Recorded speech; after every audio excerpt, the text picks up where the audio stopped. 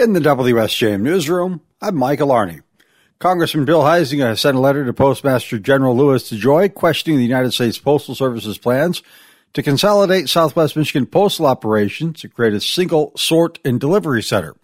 Huizenga says the initiative is intended for post offices in the Kalamazoo area.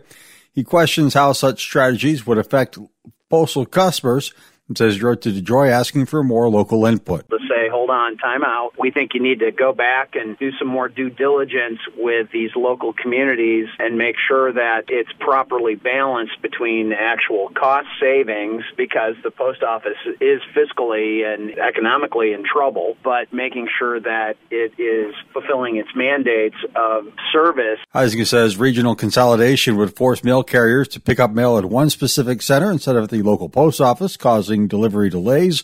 He asked DeJoy for more details on the Kalamazoo consolidation plan and requested a meeting. Former Congressman Fred Upton also issued these same questions before he left office. Residents in the southern portion of the Twin Cities metro area will be boiling their drinking water at least until Tuesday, according to the latest update from the St. Joseph Water Department. The big water main break has been repaired. However, testing will continue through today.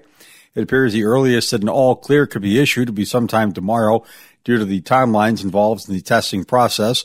If the situation changes for better or worse, another update will be issued by the St. Joe Water Department. Reminder, the boil water order covers water that's going to be consumed or ingested in any manner. It does not apply to laundry, bathing, or other uses that don't involve drinking the water. Governor Whitmer has signed legislation banning conversion therapy for minors in Michigan. The bill she signed last week built on a previous executive directive to prohibit the use of state and federal funds for conversion therapy on minors. In 2021, the governor signed the directive and called on the legislature to codify a ban on conversion therapy. Speaking after the bill signing, Whitmer says she has the LGBTQ community's back. As a proud, lifelong ally, I was proud to get this done. Here in Michigan, we will fight for your freedom to be who you are and live as your authentic self. Conversion therapy, also known as reparative therapy, refers to any intervention that attempts to change an individual's sexual orientation or gender identity. Statistics from the Trevor Project, a nonprofit dedicated to LGBTQ plus suicide prevention, estimate 5% of Michigan's LGBTQ youth have reported being subjected to conversion therapy as of 2022. In the same study, another 10% reported being threatened with the possibility of conversion therapy.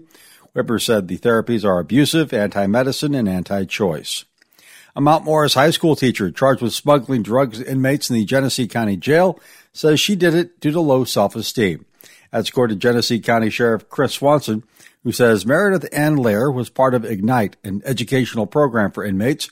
But instead of giving them lessons, Swanson says the 54-year-old teacher was supplying inmates with drugs and cash and even a cell phone. She smuggled in a cell phone to the jail floor so she could call the phone from the outside and have phone sex with the inmates. Of those 357 calls, God only knows how many times she did that. But I do know this phone that was found in a mattress in one of the cells on 5B. This is how she communicated when she wasn't here. It's when she was home with her family. He says she was caught on surveillance footage engaging in drug deals with 3 inmates.